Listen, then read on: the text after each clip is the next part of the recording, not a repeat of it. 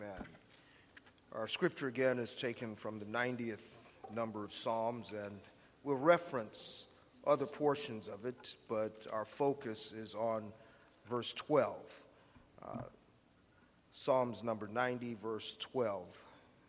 And it reads as follows: "So teach us to number our days, that we may get a heart of wisdom." Amen. Teach us to number our days so that we may get a heart of wisdom. May God richly bless both the reading and the hearing of his holy word. As you can see from the inscription, or the title of the psalm, this is a psalm written by Moses.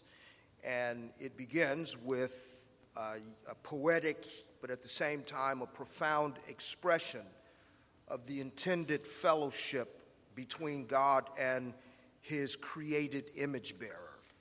Verse 1 is probably the most repeated and the most familiar portion of the psalm.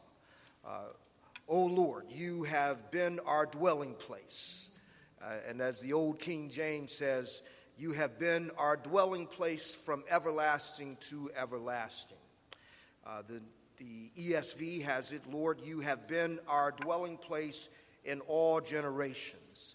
And really, as we said, it's a poetic expression, but the idea that's captured by Moses here is that human fulfillment and human purpose is to be in fellowship and harmony with God. And so everything that we find in the comforts of home, everything that we find in the comfort of our own dwelling is really, it's symbolic of the rest and the fellowship and the harmony that we have with God. That's God's intended purpose. What is the chief end of man? To glorify God and enjoy him forever. Now, the interesting thing here, given the fact that this psalm was written by Moses, the only psalm that is ascribed to him, this means that more than likely this was written in the wilderness. And not only was it written in the wilderness, but as some have suggested, that it was possibly written just prior to his death, as his death was pending. That Moses writes this passage, and the very idea that, Lord, you have been our dwelling place, you have been our home. The idea that this is coming from Moses, a man who was in the wilderness, is more than ironic. So let's look at a few things that goes into the idea that God is the dwelling place of his people. And Moses would say that God himself. Now hold in mind that for over 400 years, the children of Israel had lived in Egypt. All of their time there was not difficult. We know that it was only at the point when there was a king who rose who knew not Joseph that their time there was a period of enslavement. But when Joseph first brought his family there, they enjoyed peace, they enjoyed prosperity, they enjoyed all of the privileges of being associated with the family of Joseph. So they experienced all of the wonders and all of the joys of Egypt. Moses himself, prior to being called to be the deliverer of God's people, Moses was raised not just in Egypt, but in the lap of luxury. He was raised in the king's palace, the Pharaoh's palace. He was adopted as the daughter of Pharaoh. And so he grew up in all of the privileges and all of the luxury of Pharaoh's house.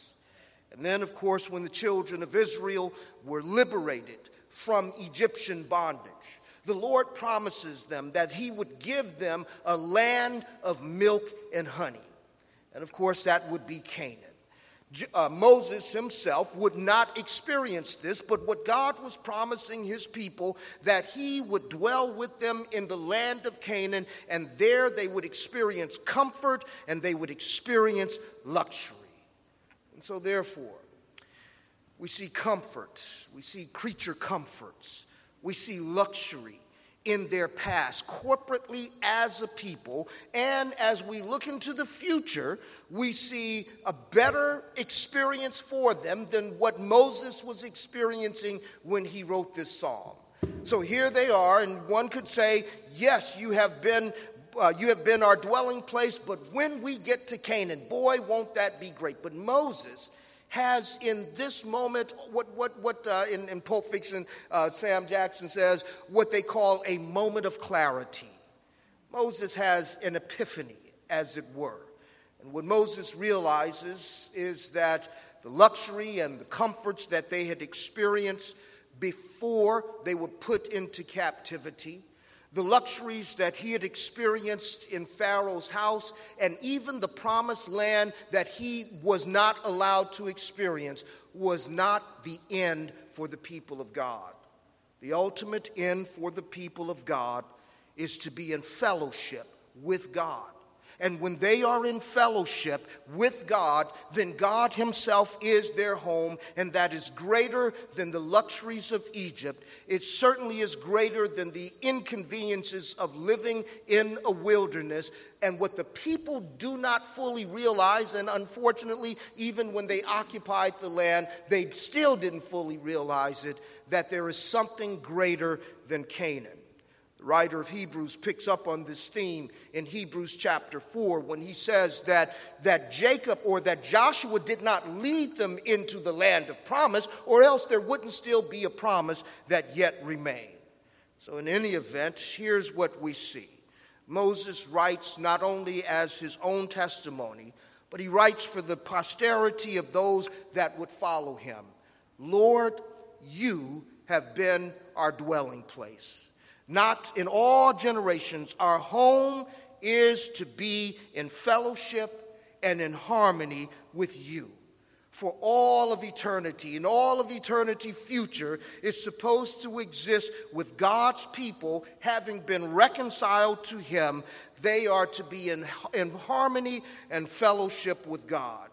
And the gift of time is really the road that we travel, that we are given to travel, that leads to the blessed eternity of being in unbreakable, unshakable fellowship with the God who created us for his own glory.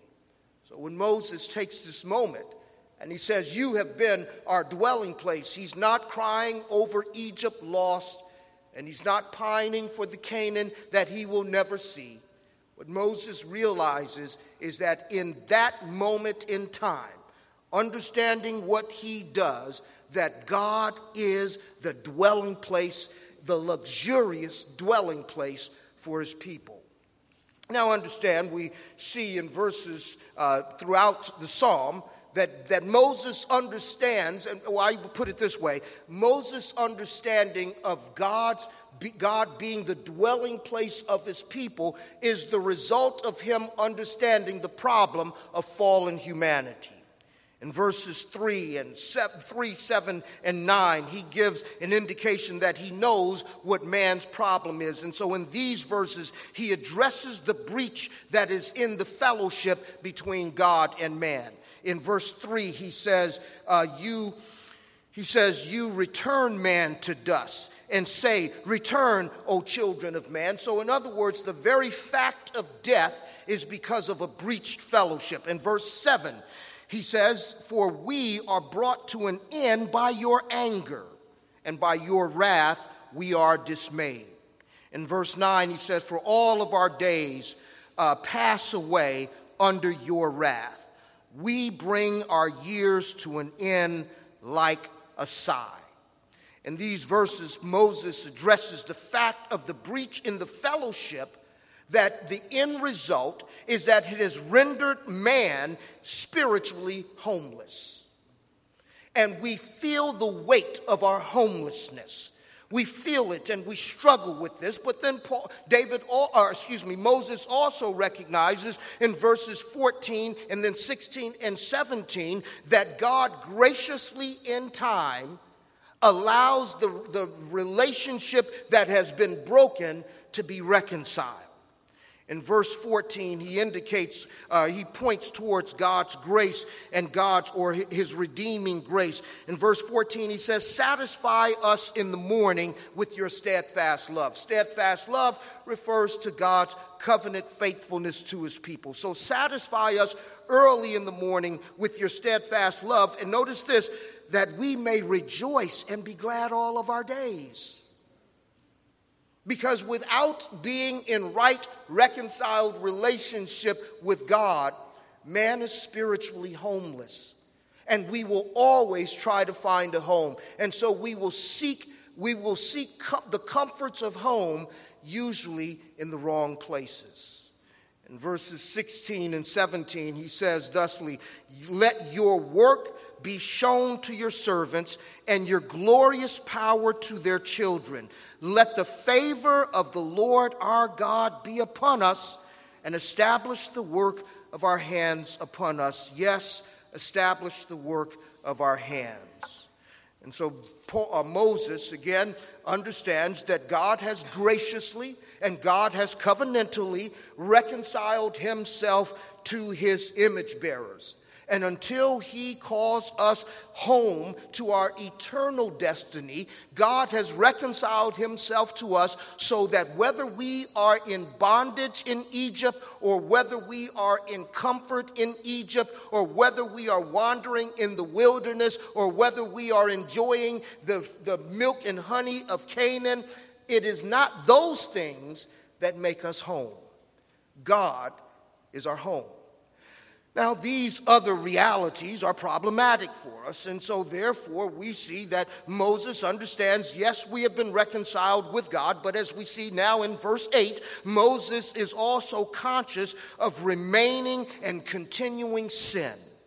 Look in verse 8, and he says, you have set our iniquities before you, our secret sins in the light of your presence. And the fact of continuing sin, the fact of remaining sin, knowing what original sin cost us, original sin got us evicted. Original sin put us at odds with our Creator. And Moses understands that we've been reconciled, but he also understands the weight of remaining sin. I think this is what leads him to say what we see in our text. Teach us, O God, and to number our days, that our hearts may be given over to wisdom.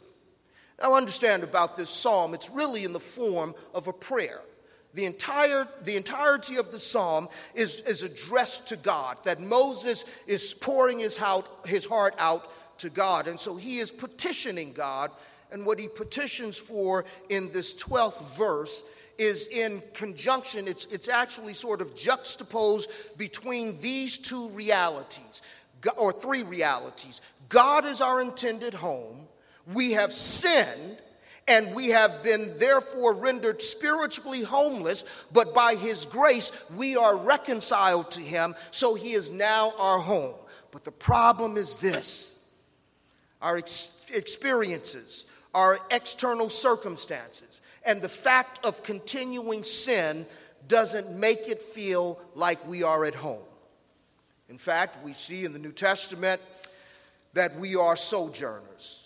And so it's hard to really understand the weightiness of the idea that we are at home in God when we are reconciled with him, that we have everything that we need. He is really, literally our dwelling place. Everything, all of the safety that home implies, all of the security that home implies, all of the comforts that home implies is packed into God.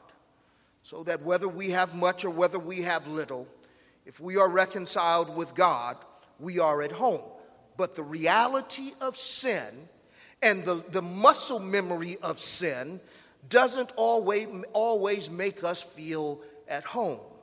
And it's for this reason that Moses gives us this particular petition of this prayer. And I just want to briefly look at three things relative to this petition in Moses' extensive prayer about God being the dwelling place of his people. The first thing is this: when Moses says, teach us to number our days, he's not asking God to tell us how long we're going to live.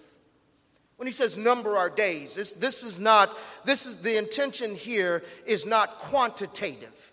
He's not saying, tell us how long we're going to live and then we'll get right. No, that's not the issue here. Really, the issue here is qualitative.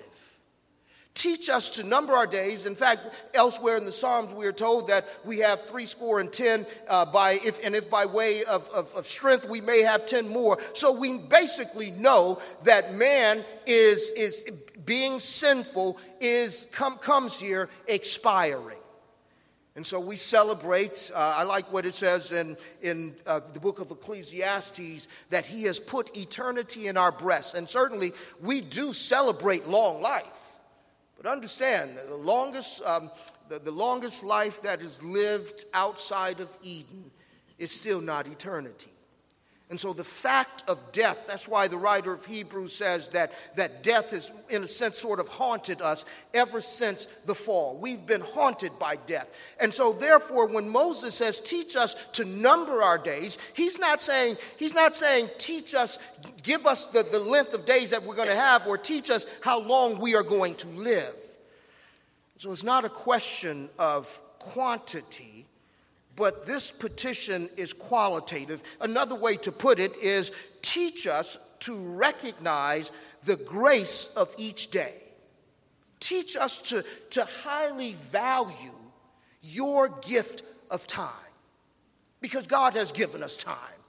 And one of the things that happens with creatures, fallen creatures, only sinners can create a term, and it's apt and it's very descriptive, but only sinners can come up with the idea of procrastination. You know what procrastination is? It's putting stuff off. And we put stuff off for different reasons. Sometimes we just don't have the energy to do it. Sometimes it looked like a good idea when we thought about it, and then when we start to do it, it doesn't look so good. But in any event, there are any number of things that can hinder us. Here's what Moses is really praying about. Lord, teach me to the value of every day that you have given me. If our days are long, if our days are short, teach me. Teach me the value of the gift of time. You see, brothers and sisters, time is a curse in a sense if you are outside, if you are homeless. If you're homeless, time seems to taunt you, and it's a curse. But if you are reconciled to God, then time is a gift. In fact, it's even a gift for the unregenerate because it gives them an opportunity for repentance. But for those who are reconciled to God, time is not a curse. But time is our opportunity to respond to God's saving grace and the gift of daily grace. We are told by Jeremiah in Lamentations that morning by morning, new mercies we see. And again, notice the context in which Moses is writing this. He's not writing this from his private bedroom as the grandson of Pharaoh. He's not writing it from the land of Canaan because he's not allowed to go there. He's writing this from a dusty desert place. And he knows that he's been reconciled with God. And we know that he has, if the majority rules, then Moses could have lifted his voice with the majority. And you know one of the most consistent characteristics of the children of Israel while they were in the wilderness? They were complainers. They were complainers. They were always complaining. Nothing was good enough, and every distress or every difficult time was, their lives were just falling apart. I can't overlook the irony of the fact that after they get through singing in the desert about God delivering them, cross the Red Sea, and then when Moses got finished with his song, Miriam starts up with the women, and they start singing and playing the tambourine. And then soon as they got finished, it was like, oh man, we're thirsty. Somebody got any water? No, I thought you had the water. No water. And then all of a sudden they go from singing God's praises to cursing and complaining. We would have been better off. Why did you bring us out here, Moses, only to die of thirst? Why did you do it? Moses could have joined in with the majority. On top of him being stuck in the wilderness, more than likely by the time he penned this psalm, he knew he wasn't going to get to Canaan. And yet, God extended his days. And so his prayer and his petition is, Lord, teach me to number my days. I'm not in Egypt anymore, not as the grandson of Pharaoh. I'm not a part of the enslaved people. So here I am. I'm yours. You're our dwelling place, but I'm not going where they're going. So teach me. Teach me to be a profitable servant, even while I'm in the wilderness, knowing that I'm not going to cross over the Jordan. But teach me to be content in the grace that you have given me for this day. Teach me to see the mercies, your mercies, as I get up out of this tent another day and go and face all of these grumbling, complaining people again. As we distribute the daily manna and as we distribute the daily quail, and as we lead these people in worship, these ungrateful people, Lord, let me not get lost in them and forget that I'm at home with you. He's not saying extend my days. He's not even praying that the Lord would let him know how long he would live. But I think this petition is a request to God that he would grant him the ability to recognize the gift of the grace, or the gracious gift of another day. And brothers and sisters, sometimes we experience in this life days that stand out more than others. And we can sometimes even forecast some things that are just going to be horrible for us to face, and it would be easy for us to curse the day. But we should learn from Moses. Rather than let us be consumed by the spirit of the day or the spirit of the age, that we should petition God for the grace to see the mercies of a new day and all that it represents. As we launch into 2020, let it be our prayer that whether we get halfway through, because none of us know, whether we get all the way through the year. I've often said this about years: no matter how long a person lives, we all experience it one day at a time. And so the prayer that Moses prays is, God, you who are our dwelling place, you who are our home, you who are our refuge and our sanctuary, teach us. Teach us to measure the day, teach us to honor you in the day that you have given us. But here's the second thing we see about this particular petition. This petition is also a confession. It's a confession. By saying, teach us to number our days, it's a confession of our proneness to be distracted and discouraged, and sometimes even to have distortions that hinder us from seeing and understanding the grace of a new day. Every day is an opportunity to praise and to worship God, and every day God gives us the strength to survive it. And don't get confused by what's on your calendar. If God gets you up, he has supplied you with the strength for that day, because for all of the things that we schedule, it's those unscheduled moments that can throw us off. I love, Jeannie was playing during the offering, Come Thou Fount.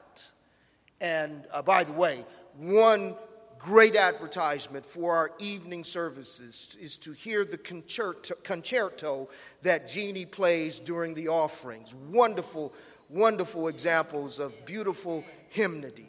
But that hymn, Come Thou Fount, has a lasting and true confession for all of the people of God, prone to wander, prone to leave the God we love. That's what we are. And so this is a confession when he says, teach me to number our days, my days. Teach us to number our days. In other words, teach us to appreciate the value and the graciousness of the gift of another day. Another day. And why do we need to be reminded of this? Because and I say this often about, in fact, I mentioned it this morning in our Sunday school, that when it comes to the Christian life, we have to be intentional. We have to be intentional. And the reason I keep repeating the intentionality of our efforts, because even with hearts that have been renewed by grace and indwelt by the Holy Spirit, it doesn't mean that the right thing is intuitively going to come from us. We have to seize the day, because any given day is filled with distractions, things that can distract us in a positive way that gives us pleasure that is not always healthy for us. We can be distracted by the pleasures of the flesh. We can be distracted by the things that are going on around us. And we can become overwhelmed. We can become discouraged because of the things that are going on in our horizontal experiences, because of the things that are going on around us, the things that are going on in the world. And then, of course, there's always those quick fix religious charlatans that are always out there, the gurus of positive thinking that tell us that stuff is not as bad as it is, and all you need to do is this, and you can fix yourself. And then we try to fix ourselves and only mess ourselves up all the more. What ends up happening is not that God's grace is not present, but we are hindered from seeing it. Isn't that the experience of the children of Israel? They confess that God is great and that God has done all of these wonderful things until the bread runs out, or until they travel long enough, and then it's amazing the many things that are prone to become big things when you've been away from home too long. My parents, when we were coming up, they were from Arkansas, and usually every other year, if not sometimes every year, we would, as often as possible, I'll put it that way, we would go back to Arkansas. Usually during the summer, we would go to Arkansas. And at the time, it was mostly with my older two sisters. My sister was a year older than me, and my sister who passed away was 2 years younger. So they're traveling across country with three kids, three kids, elementary school age. Anywhere between the ages of 4 and 10. We're traveling across country, and the first few miles are cool. You know, we're listening to music and we're enjoying one another. And then, lo and behold, and it's roughly about a 23-hour drive from California, from Los Angeles to Arkansas. Lo and behold, before we could get to Arizona, somebody says, "Mama, she's touching me." You know, and so then we start complaining, and the reason, I mean, granted, it's the fallenness in us, but the idea is that it's not natural for 3 children that age to be locked up in a car driving across country, and so we're out of our element. We were away from the things that made us comfortable. And so my parents always had a way. They would listen for a minute, and then you had the final warning. Don't let me have to stop the car. And usually that would fix the problem. But my point is this. We are like Moses, that we're not in Canaan. We're in a desert place. We're in a wilderness. And the wilderness brings out the worst of fallen sinners. And so some days we will be singing God's praises from the time the sun rises. And other times we have to drag ourselves out of bed. Sometimes we feel like we are ready to go on and let this journey continue. And other times we think that there is no hope in our situation. Brothers and sisters, what Moses is doing is confessing the proneness of fallen humanity, redeemed as we are, to be discouraged and distracted so that we see more of the desert than we see the reality of God as being our dwelling place. And so he confesses to God, "Teach me to number my days, because teach me to value your gift of time, because I am prone to forget it. But here's the third and final thing. Moses also recognizes that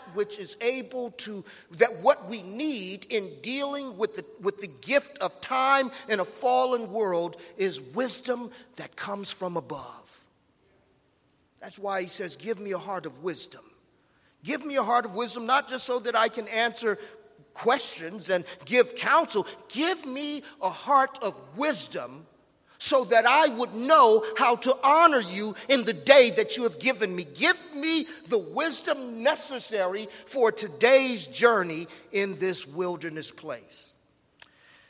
Paul picks up on this theme in Ephesians chapter 5, and beginning in verse 15, he says this. He says, look carefully then how you walk, not as unwise, but wise, making the best use of time, because the days are evil. Therefore, do not be foolish, but understand what the will of the Lord is. And that's what Moses is saying. Moses is saying, Lord, we're in the journey. In other words, there's sand and dust, and pretty soon we're going to come up on a village that doesn't like us. Because we traveled yesterday and it was sand and dust, and there were villagers and other places where folk didn't like us.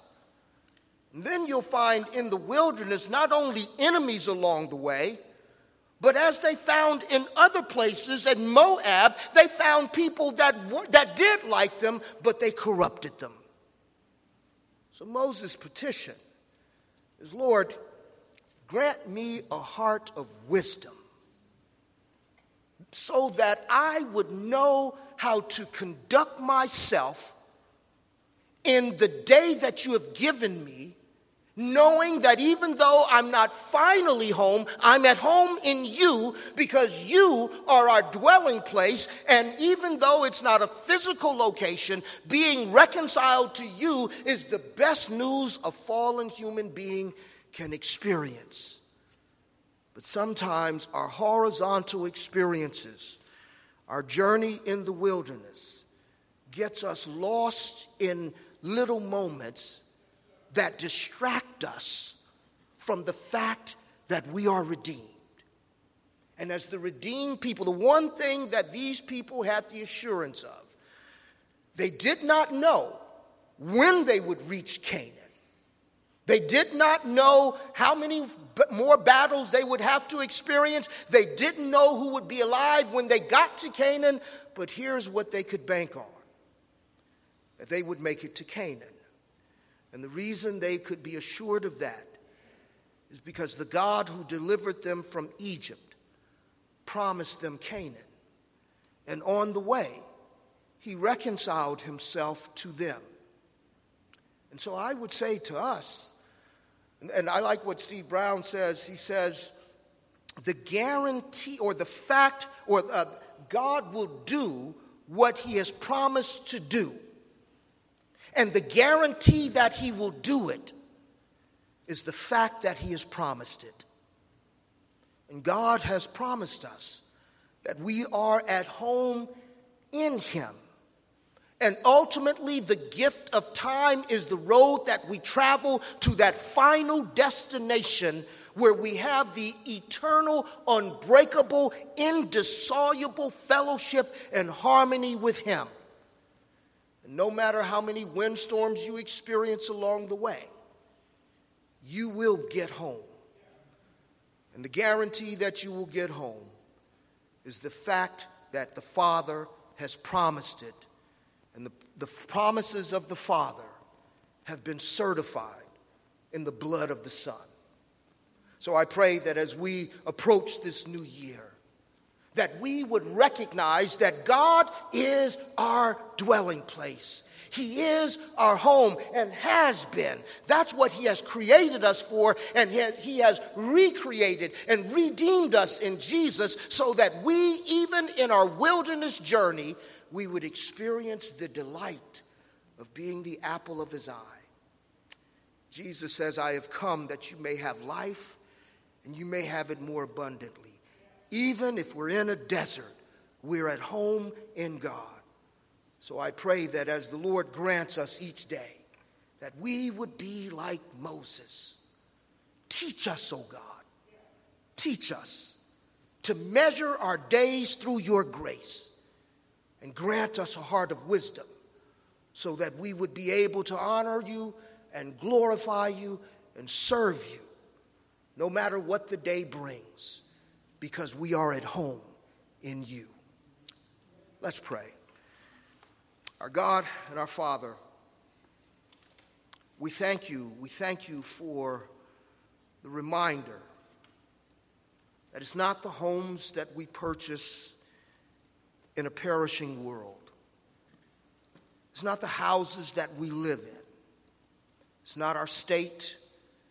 It's not our family. It's not our possessions. But you are our home. We're not lacking. We might get antsy. We might get anxious. We might become irritable. But we pray that you, by your grace, would teach us how to measure each day for what it is, so that whether we have been up or down, right or wrong, we would glorify you. We would give praise to you. We would honor your great name. As we go throughout each day as it passes, let this petition be our petition. Teach us to measure and to honor our days, and grant us a heart of wisdom so that we would be profitable servants in all that we do. Thank you, Father, for your grace in Christ, and it's in his name that we pray. Amen. Amen. Would you please stand?